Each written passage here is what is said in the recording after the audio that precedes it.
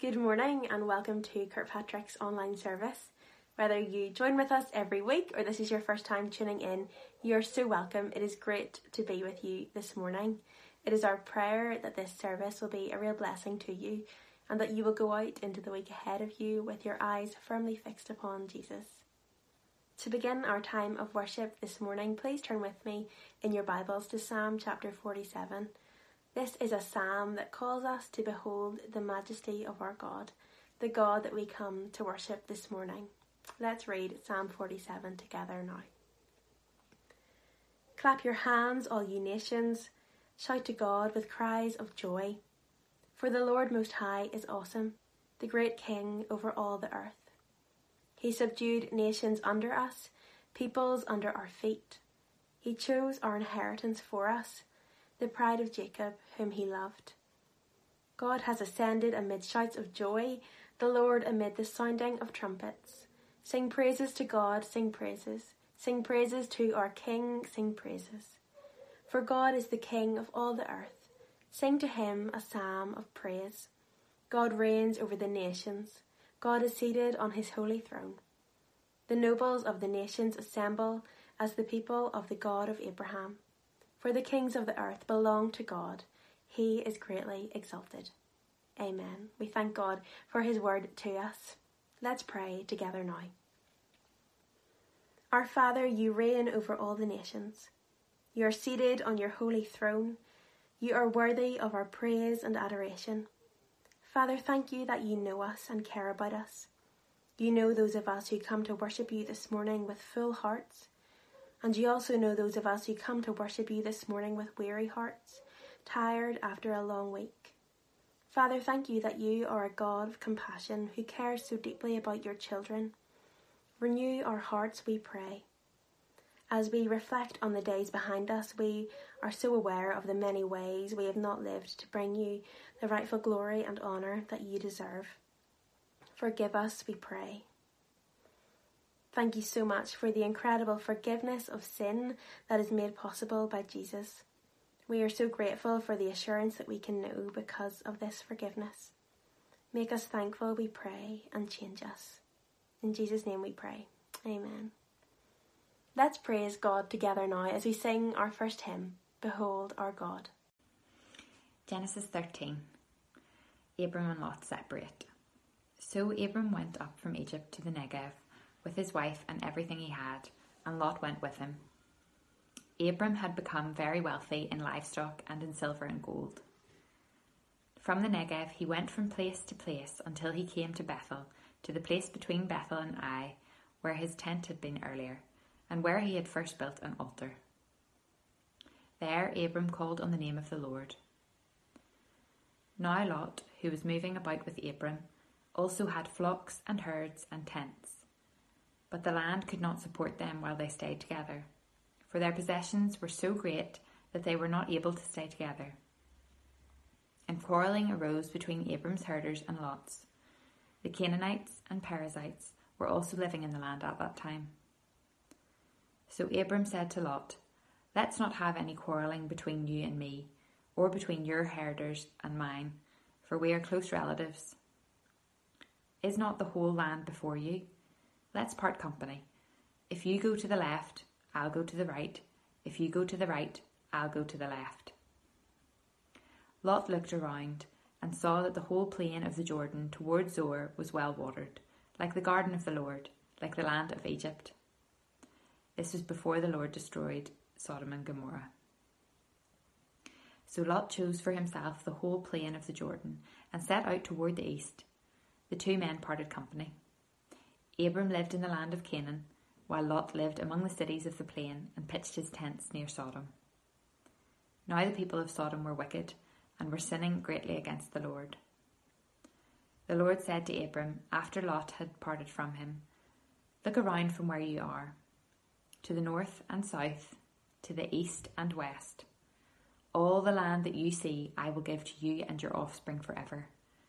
I will make your offspring like the dust of the earth, so that if anyone could count the dust, then your offspring could be counted. Go, walk through the length and breadth of the land, for I am giving it to you. So Abram went to live near the great trees of Mamre at Hebron, where he pitched his tents. There he built an altar to the Lord.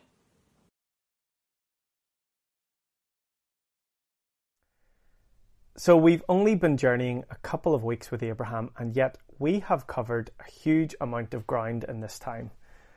Maybe like me, your geography is not great and you need a map to help you visualize where we've been. So have a look here at the route Abraham has taken. He has in fact travelled hundreds of miles, 700 miles from Ur to Haran, another 500 miles through Canaan, and then that last 300 miles stretch to Egypt. But it's not the contours on the map that has occupied our attention. It's the ups and the downs of Abraham's life. Because as Bilbo Baggins reminded us last week, Abraham is on an adventure, and that adventure has had its highs and its lows. Mentioning the Hobbit here, I'm reminded of another famous opening passage that I think speaks into this undulating journey of Abraham's life. It's A Tale of Two Cities. You maybe haven't read the book, but I'm sure you know these opening words well. It was the best of times. It was the worst of times. It was the age of wisdom. It was the age of foolishness. It was the epoch of belief. It was the epoch of incredulity. Hasn't this been like Abraham's experience? In the past couple of weeks, we have seen his faith and his failing, his courage and his cowardice, his honesty and his deceit. And last week, let's be honest, there was an awful lot more failing than there was faith. But in chapter 13, things change. It's quite different. In this chapter, Abram returns home. But his journey home is more than just a physical return. It's a symbolic homecoming. There's another parallel, I think, with The Hobbit here, because as fans of the novel will know, Bilbo in the story writes down his adventures in a book that he calls There and Back Again. And I think this kind of sums up Abraham's story so far. He's been there in chapter 12, he arrives in the promised land, but then, for whatever reason, he finds himself in the wrong place, in Egypt. He messes up. But by the grace of God, he comes back again. Perhaps you too feel like you're in the wrong place today. Maybe in the past few months you've found yourself getting off track a bit. In fact, right now it feels more like the worst of times than the best of times. Well, can I suggest to you that today might be an opportunity to come back again? As we pay attention to this story of Abraham, let's see it as an opportunity to recognise it for what it is, an invitation for you to commit yourself once more to the promises of God, to respond to his grace and to trust in his faithfulness. Now, we're going to have a look at that story now, but in fact, there are actually two stories, I think, in chapter 13. Two stories that feature our central character, Abram. I'm going to call the first story A Tale of Two Kinsmen. Now, the two kinsmen, of course, are Abraham and his nephew Lot. Both men have returned, we're told, with great wealth. But this wealth brings with it its own problems. Because before, while there was a worry that the land maybe wasn't fertile enough to support Abraham and his family, now the issue is the land big enough to support these two tribes and all their wealth and to prevent them from fighting, to allow them to live in peace with one another? Well, Abraham's response to this new problem only highlights how much this man has changed since his sojourn in Egypt. The self-serving Abraham that we met in chapter 12, the Abraham who was willing to sell out his own wife for his own survival, well, that Abraham is gone. Instead, we have a generous uncle. An uncle who is willing to give his nephew the pick of the land. Lot, however, you'll have noticed, does not have that same spirit of generosity. The custom of the time, of course, would have been for Lot to defer to his older uncle, to allow Abram to make the choice of the land. But that's not what Lot does. Instead, he seizes the opportunity to get whatever he can for himself. I want you to look carefully at what the text says here. Maybe if you've got your Bible open, you can have a look. It says, Lot looked around and saw. He looked around. Lot was greedy with his eyes. He peers around carefully. He scours the landscape to spot only the very best terrain. And he settles on this patch, we're told, of well-watered ground. Now, of course, we know that water is a precious commodity in the ancient world, and Lot's sure to take it for himself. But Lot actually takes more, in fact, than he's been offered by his uncle. Now, I'll admit this point isn't perhaps the easiest one to spot, but I want you just to notice again how Abram offers Lot, we're told, land to Abram's left or to his right. Now, the scholar James McKeown, who teaches at Union College, actually, in his commentary on Genesis, he explains that in the ancient world, and when folk were giving direction, they would look to the rising sun in the east. And this means that left and right can be taken as north and south. But where does Lot choose to go? It's neither to the north nor to the south. Instead, Lot decides to pitch his tent in the east. Now let me ask you, who else goes east in the story of Genesis? Have a think. We'll go back to the very start. Remember, it's out of the eastern gate that Adam and Eve are expelled from the garden. Cain flees east when he murders his brother Abel. And those tower builders travel to the east to go about their ill-fated building project. You see, east in Genesis symbolizes going away from God. And it's exactly that the story is pointing us to about Lot here. Lot is moving away from God. But while this is only hinted at in Lot's direction of travel, the text actually makes it quite clear when it tells us where exactly Lot pitches his tent. Let me read again what it says. The two men parted company, we read. Abram lived in the land of Canaan, while Lot lived among the cities of the plain, and pitched his tents near Sodom. Now the people of Sodom were wicked, and were sinning greatly against the Lord. But the wickedness of Sodom, as apparent as it was to everyone else, just did not feature in Lot's thinking. He was more concerned with getting what was best for him. But despite all his looking, the irony is that Lot fails to see what you and I are able to see all too clearly: the storm clouds of judgment brewing in the distance. You see, the well-watered land might look good, but we know that Lot's decision is going to have a very unhappy end. But the tale of those two particular cities will have to wait for another time, because our focus is on Abram. Because while Lot pitches his tent near Sodom, we're told that Abram stays in the land of promise. And while Lot's short-sightedness brings him long-term trouble, Abram's renewed trust in God's promises brings him long-term blessing. Listen again to what the Lord says to Abram in verse 14.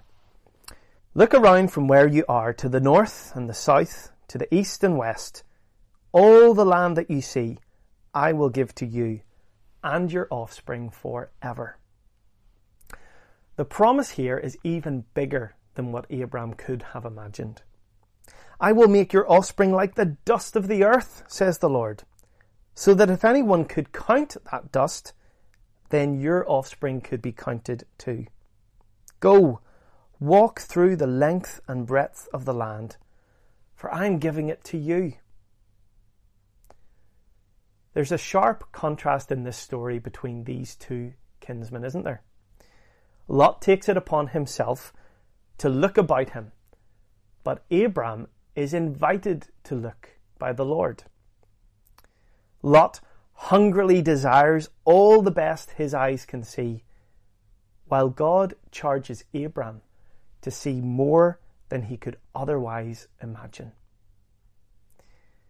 This contrast emphasizes to us just how much Abram has changed. He no longer doubts the promises of God. He has learned to trust instead. Last week, you'll remember, Christoph challenged us with that same thing. How much do we really have faith that God will provide? Well, although ours might be a failing faith, what matters, Christoph reminded us, is the faithfulness of God. But today I don't want us to set that question aside, because I think it's a question we need to keep asking ourselves. It's perhaps one of the most crucial questions we need to ask ourselves in this day and age. If you'll remember back to the start of our series, Christoph challenged us to think about some of the things God is asking us as his people to leave behind from the culture we find ourselves in. Well, I want to suggest to you that one of the most powerful forces in our world that I think we need to leave behind is what the theologian Walter Brueggemann calls the ideology of scarcity.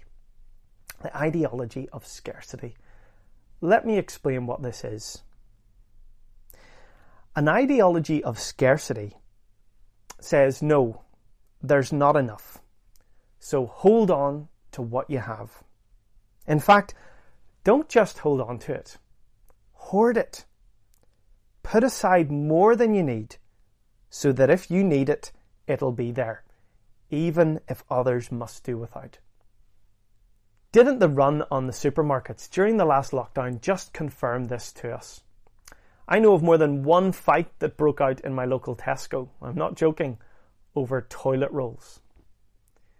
But this ideology of scarcity just does not stand up to Scripture. The Bible tells us that God has made a world of abundance. There is more than enough for everyone. It's just up to us to share it. Abram, in the story we've read today, learns to release himself by the grace of God from this ideology of scarcity. He learns what it is to trust in God's promises. And God responds to that faith with abundance, so that Abram might go on to be a blessing to the whole world. So I guess the question for us is, how do we do that today? How do we trust in the abundance of God's grace and say no to this myth of scarcity? How do we do that so that we can be a blessing to our neighbours, especially in these dark times we find ourselves in? Well, here's what Brueggemann says on it, and I think he's right.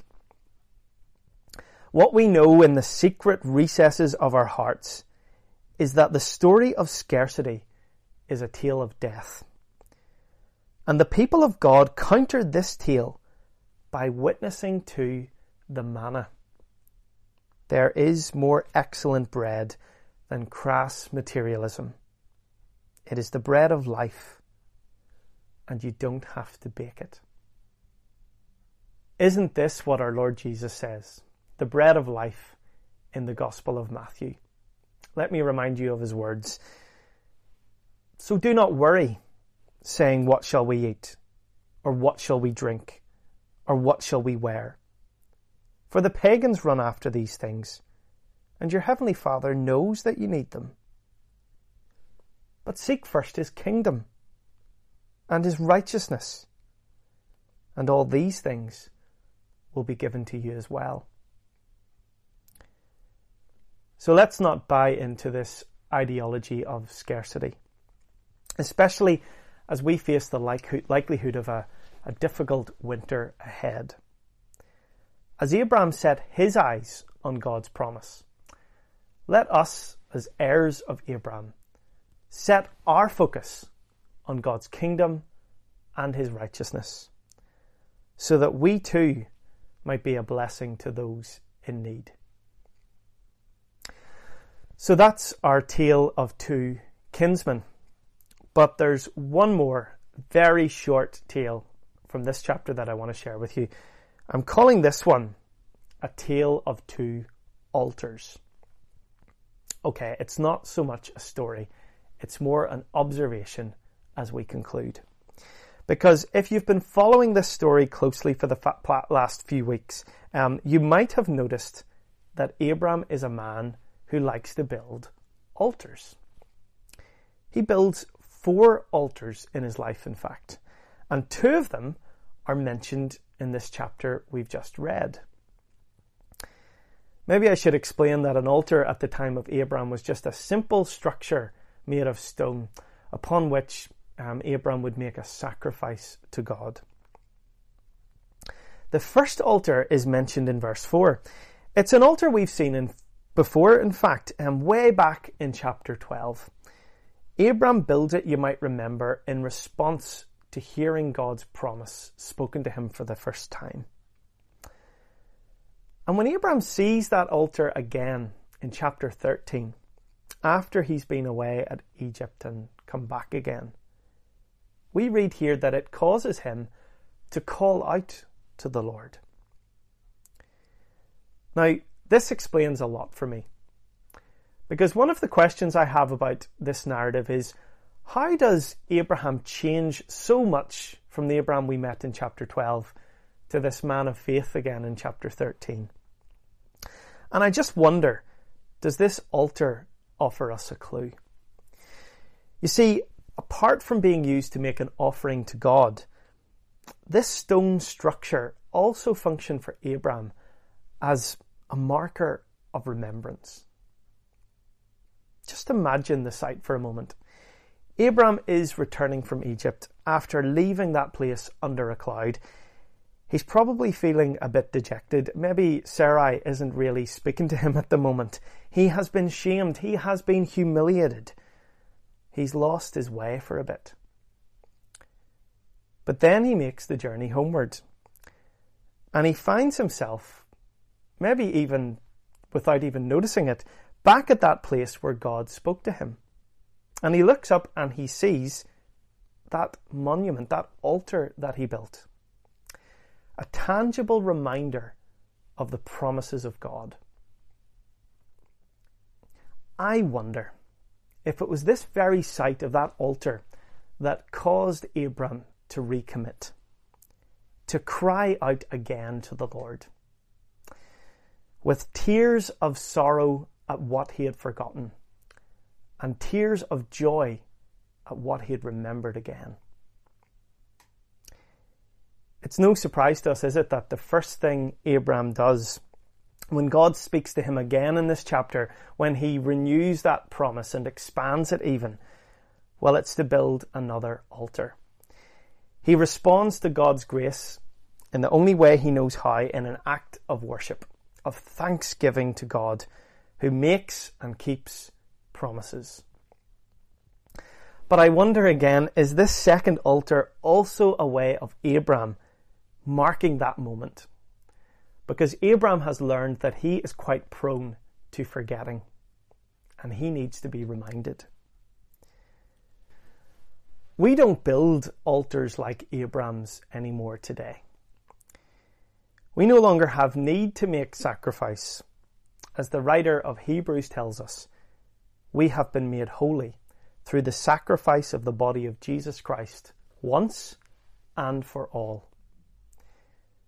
But Scripture also tells us that we are to present ourselves as altars. In Hebrews, we also read these words: "Through Jesus, therefore, let us continually offer to God a sacrifice of praise, the fruit of lips that openly profess his name. And do not forget to do good and to share with others, For with such sacrifices, God is pleased. In a moment, we are going to sing a hymn that Chloe's chosen for us, a hymn that reminds us of this truth. I will offer up my life in spirit and truth, pouring out this oil of love in my worship to you. In surrender I must give my every part. Lord, receive the sacrifice of a broken heart. Before Matt Redmond wrote his hymn, George Herbert wrote a poem. It's a poem that appropriately is called The Altar. And you'll see in a moment that it is in fact shaped like an altar you might find in an Anglican church, but it's also shaped like something else, the letter I. Because Herbert is reminding us that we are altars, broken altars, people of failing faith. But even with our own brokenness and our imperfections, our smallest offerings are still pleasing to God because of what Jesus has done for us. I want to read this poem to you now as we finish. It's not an easy poem, I warn you. It's maybe one that you want to take away and reflect on or study a little bit, do a Google search on it to find out what it's really about. But I'm offering it to you now as sort of a stone of remembrance, something tangible that you can look to remind you of God's faithfulness in your life.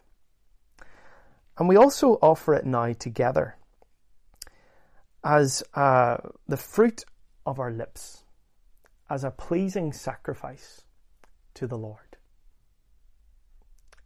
The altar. A broken altar, Lord, thy servant rears, made of a heart and cemented with tears, whose parts are as thy hand did frame, no workman's tool hath touched the same. A heart alone is such a stone as nothing but thy power doth cut. Wherefore each part of my hard heart meets in this frame to praise thy name, that if I chance to hold my peace, these stones to praise thee may not cease. O let thy blessed sacrifice be mine, and sanctify this altar to be thine.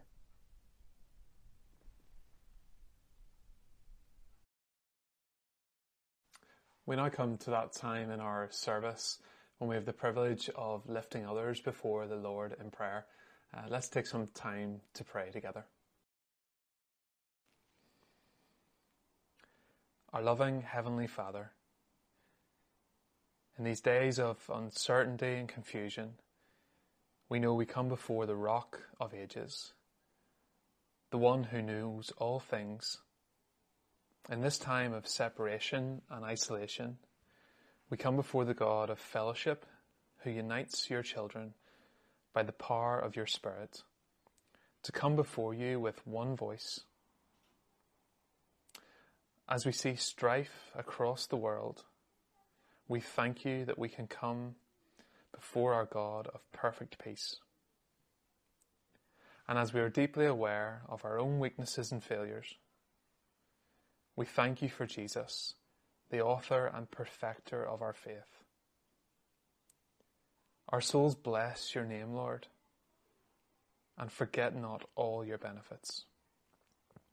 We praise you for your power, your majesty, your grace and your goodness. We now bring before you our prayers for your world and for others within it. We pray for countries at war, for the Armenia-Azerbaijan conflict. May you bring peace to that land and an end to the fighting and violence that has marred it for generations.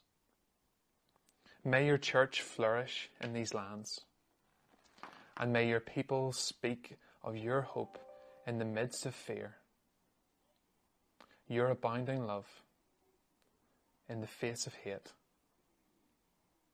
and your peace in this time of war. Raise up and protect your people. May they be peacemakers in that place. Lord, as isolation and separation has been the prevailing theme since March, may you use this time to lift up our hearts to you and to others. We think of our brothers and sisters in the persecuted church, who are all too familiar with a sense of separation and fear. We stand with them, Lord, in your name. Those who have lost everything because they want to follow you. Lord, meet their needs. Those who are no strangers to violence and loss, comfort them. To those who feel fearful and crushed, may they know deeply that nothing can separate them from your love. To those who are feeling alone, may they know the God of angel armies is by their side. To those who don't feel like they can keep going, strengthen them and give them your hope to finish the race set before them.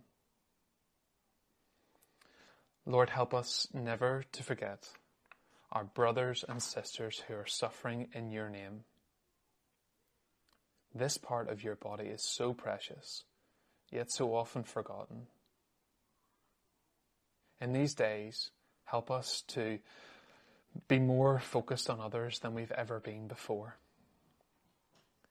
Lord, we take this time of silence now to lift up those we know so desperately who need your touch.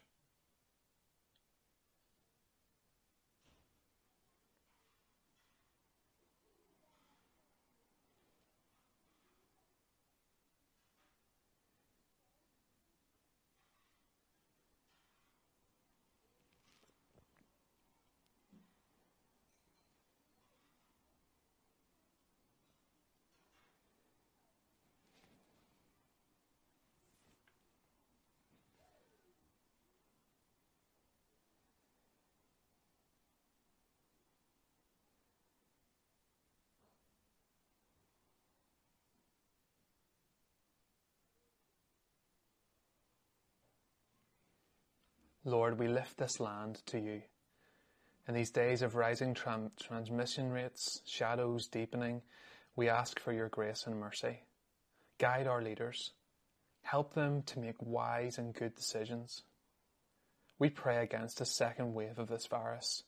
May you heal this land in Jesus' name. As we close, we pray for those in our church who are struggling with illness, with loneliness. We thank you that you know us, know our burdens, and so desire to be at work in us. Move among us by your Holy Spirit. You made the world, and yet you know even the sparrows. We trust you. We pray all these things in and through the most powerful name of Jesus Christ. Amen.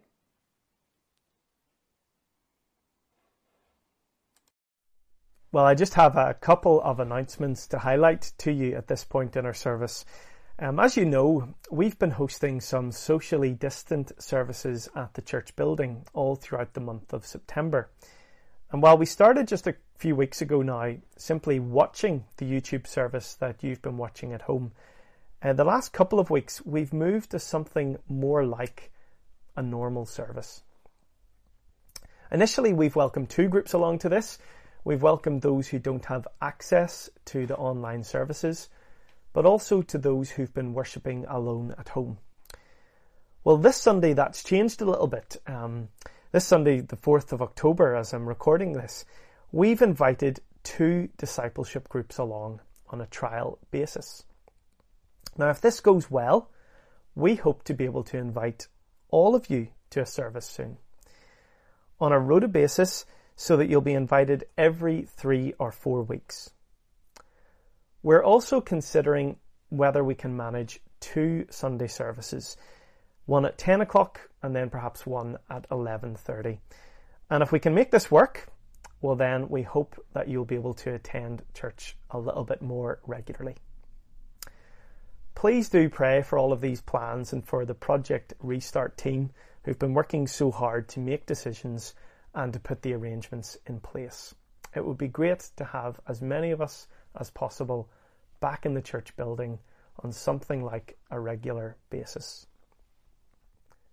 And just a few things to highlight from this week's email. You'll see that there's a reflection on the Psalms with a local interest, an invitation to a Home for Good discussion group starting on the 15th of October, and some other resources to encourage you in these days.